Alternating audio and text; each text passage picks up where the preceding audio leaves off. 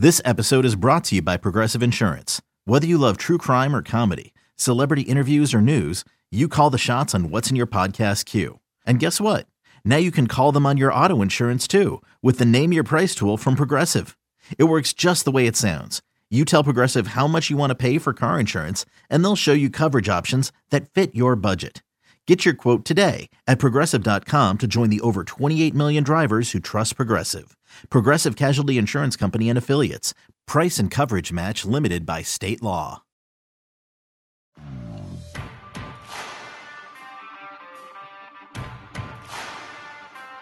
It's BetQL Daily with Joe Ostrowski on the BetQL Audio Network. Been getting set for tonight's play-in games in the NBA throughout much of today's show. We'll continue that here. It's Joe Ostrowski, Dave Sharapan on BetQL Daily. We're live on the Bet 1430 in Denver on 105.9 FM HD2 in Chicago, 93.1 FM HD3 in Los Angeles. And the show Twitter handle is at BetQL Daily, at BetQL Daily. Dave's out in Vegas. Let's go out to Vegas for our next guest, Jeff Sherman, at Golf Odds on Twitter.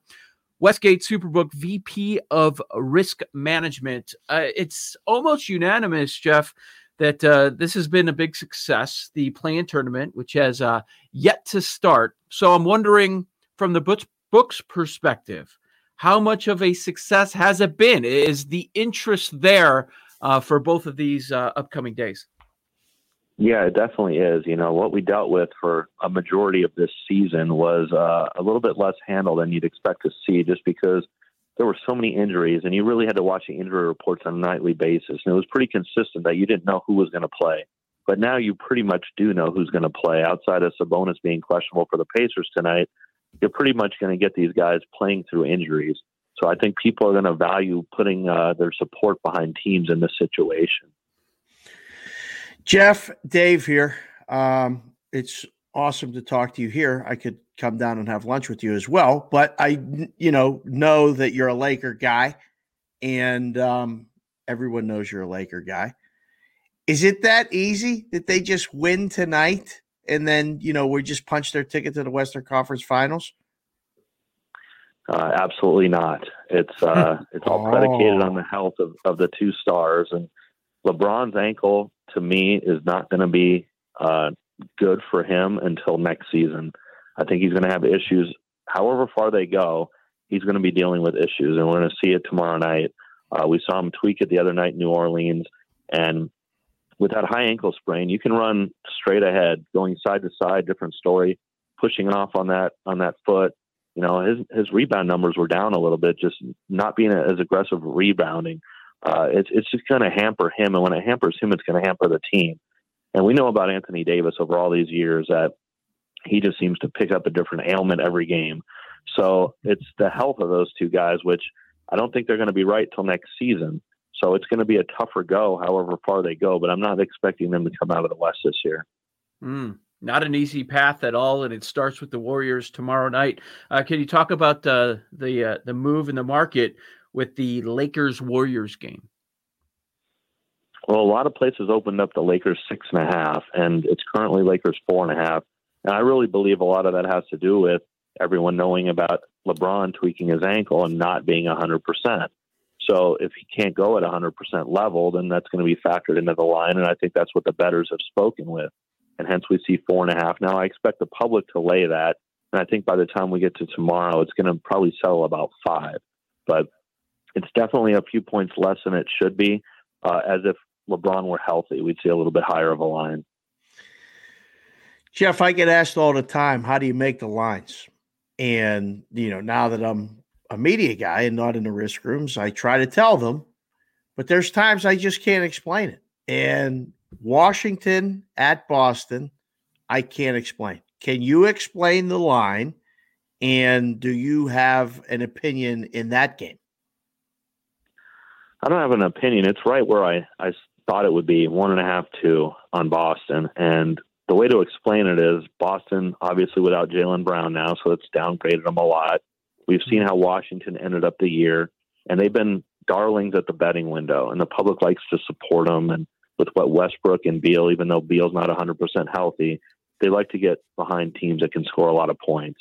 So we see that at the betting window with the support for the Wizards, and we expect it tomorrow night. And Boston, they've just been in a tailspin lately, especially without Jaylen Brown. So you put those combinations together, you get a very low line in this one-game situation to get the 7 seed. Did you expect the 3 here with Indiana and Charlotte, the other matchup tonight? Just short of that, 2.5, I thought. I mean, the market's pretty solid 3, so we're just sitting there at that. But I won't hesitate to drop it. I'd be surprised if it goes higher than that. I could see it going down, especially with Sabonis being dinged up. I mean, the Pacers, everyone knows how poor they played at home. And then with their health concerns and Miles Turner not there, Sabonis dinged up, Holiday. I mean, it goes on and on with this team. So, I mean, if you had to lean to a side, I would probably lean to the Charlotte side plus a 3. Hey, Jeff, before we get to the golf, because you are the golf odds guy in town, I just wanted to mention I was down there Sunday. I saw Rexy. I picked up a packet on the NFL, weeks 1 through 18. You did sides and totals for every game, which I've been a part of that process. I can't believe you did it with totals, but can you explain the process of either doing the lines or how much either fun it was or aggravating it was? And were you going to bat for a team against the boys that they just didn't see while you were doing those numbers? Well, I believe this is unprecedented. I know you used to I think you did the sides on every game, right? Yeah. 1 through 18 and, adding total. So we basically priced up every game as if you could bet it now leading up to the game. And it was a lot of work. I mean, we had 5 of us that just pounded the numbers out and had our own power ratings and talked it through. And that's what made the numbers better in our opinion, is the more input you get into it. Of course we had differences, and we wanted people to come to the table with differences so we can argue and hash it out. And I won't mention any names, but one of the guys in the risk room was very high on the Giants, and he had his Giants games about 4 to 5 points off on a lot of us.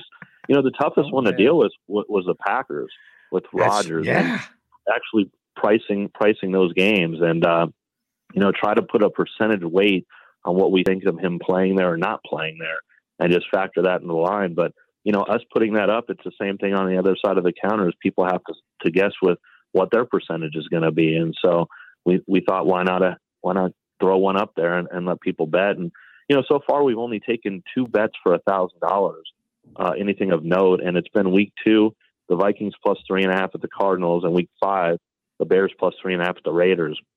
Other than that, it's been some small stuff and not too much things. We haven't moved any games at all yet. So, people are going to wait and formulate their opinions as they get more information that goes along.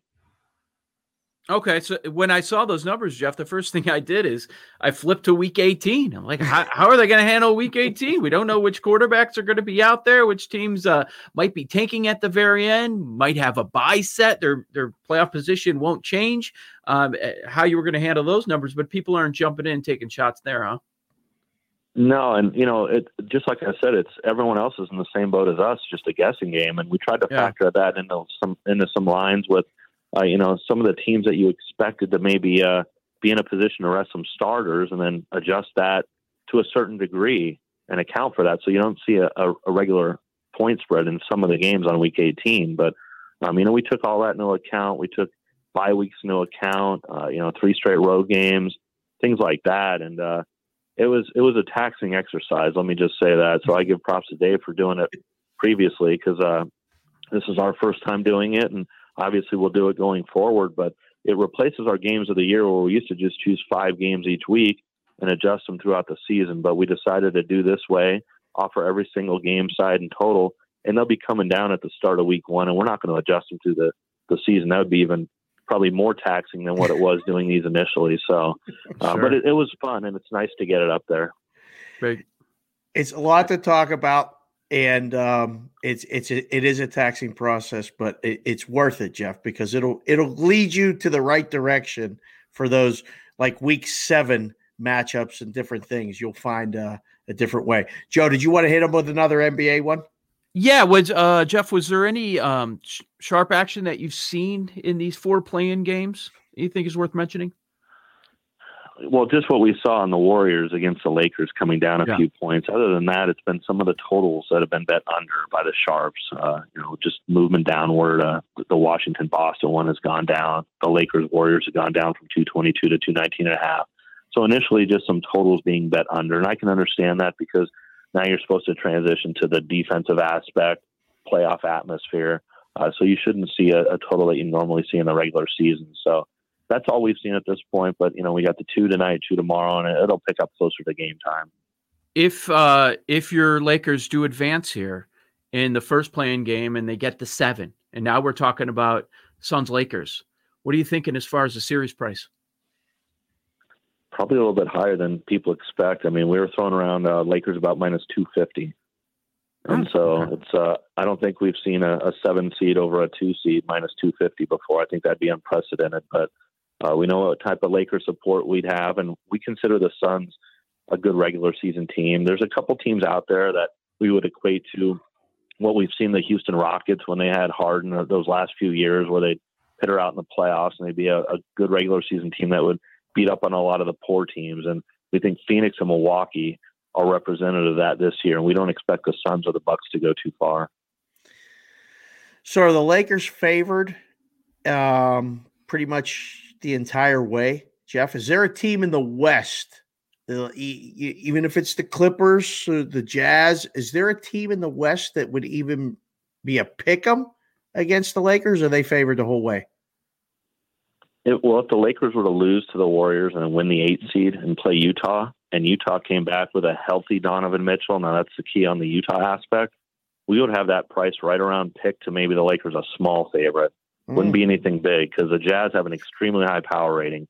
But, Mitchell missed the last tail end of the season, and we'll have to see if he's going to be ready for game 1 of the playoffs. And if he's not, then that could change the price. But Utah's got a very high power rating. Then depending on how the Lakers would look getting through and also the other opponents, the Clippers could potentially be one where if the Lakers struggle through 7 games and LeBron looks dinged up while the Clippers are cruising, the Clippers could potentially come small favorite. Mm-hmm. Mm-hmm. With Jeff Sherman, Westgate Superbook VP of Risk Management, Joe Ostrowski, Dave Sharapan here on BetQL Daily. Oh, by the way, Dave, with all the stuff going on in the NBA playoffs with the schedule change that we've seen over the last few years, you've got a golf major here with the PGA Championship. How is the action on that 2 days out? Yeah, it's been good. It's been really picking up like it always does a few days before the tournament. And a lot of the favorites at the top are seeing some support. We took 3,000 on McIlroy at 12-1, 3,000 on Justin Thomas at 16-1, some Xander Schauffele support. And a tournament like this, the PGA out of the 4 majors is really like the least real major. I almost consider the Players' Championship more of a major than this one as far as prestige goes. And you could really take a lot of golfers into play in this, especially the conditions here, a lot of Europeans into play. But we're seeing support all the way down the board for guys like Keegan Bradley. We got liability on him, Matt Jones, Victor Perez. So there's a lot of golfers going down the board that people think have a chance to win this week. Unlike the Masters where you could say, I think, 6 to 8 golfers have a chance to win. But it's really wide open from the betting standpoint, and we're really seeing that translate at the window. So everything's been different with making numbers and doing odds and, schedule changes, and everything's been off for a year. You got the PGA, the 2nd major instead of the 4th major, and it's in May instead of August and all this other stuff, let alone what's gone on with golf betting, Jeff. I mean, it's exploded, all these different things. Is it harder to make numbers for this now being when it is? And then have you expanded the menu? Are you doing top 20? Are you doing top 10 and all these different things? Because your Masters stuff is amazing. It's one of the best around. Are you doing the same stuff for the PGA? We're doing more than we've done, and not to the extent of the Masters, because the Masters just gets everybody out, almost like betting the Daytona 500, the Kentucky Derby. You get people that don't normally bet golf that get involved with the Masters. So that'll always be the largest menu, but we do increase the menus each year, and I've done that for the Masters this year and the PGA too. And right now I've got 20 matchups up, but I'm going to expand that and add another 30 today to get to 50. And we've got 100 propositions. And just like you mentioned, top 5, top 10, top 20 on a lot of the popular golfers. Those are really increasing over the years with action and support of the top 5, 10, and 20 markets. So I keep trying to expand those. Then we have the usual props like winning score, cut score, lowest round. Those are always popular. But the top 5, 10, and 20 is really what we want to target. And in Colorado, we offer that on every golf for the whole field. It just goes down, and it's almost like an odds to win pool. So we do first round leader, top 5, top 10, top 20 in Colorado. And we got the first round leader, top 5 up. We'll be adding top 10, top 20 this morning. So Colorado app actually has more information, more wagering options than the Nevada app. Very good. Take advantage if you're listening on the Bet 1430 in Denver, Colorado. Jeff Sherman at Golf Odds on Twitter, Westgate Superbook VP of Risk Management. Thank you, Jeff. Talk soon, all right? All right. Thanks, guys. Thanks, Jeff. Good stuff there from Jeff Sherman. I agree with him about the PGA Championship, too. It's like, okay, they changed the schedule around. It's just, there's no juice. There's no juice this week, right? Nope. Not anything close to the other ones. It's just not.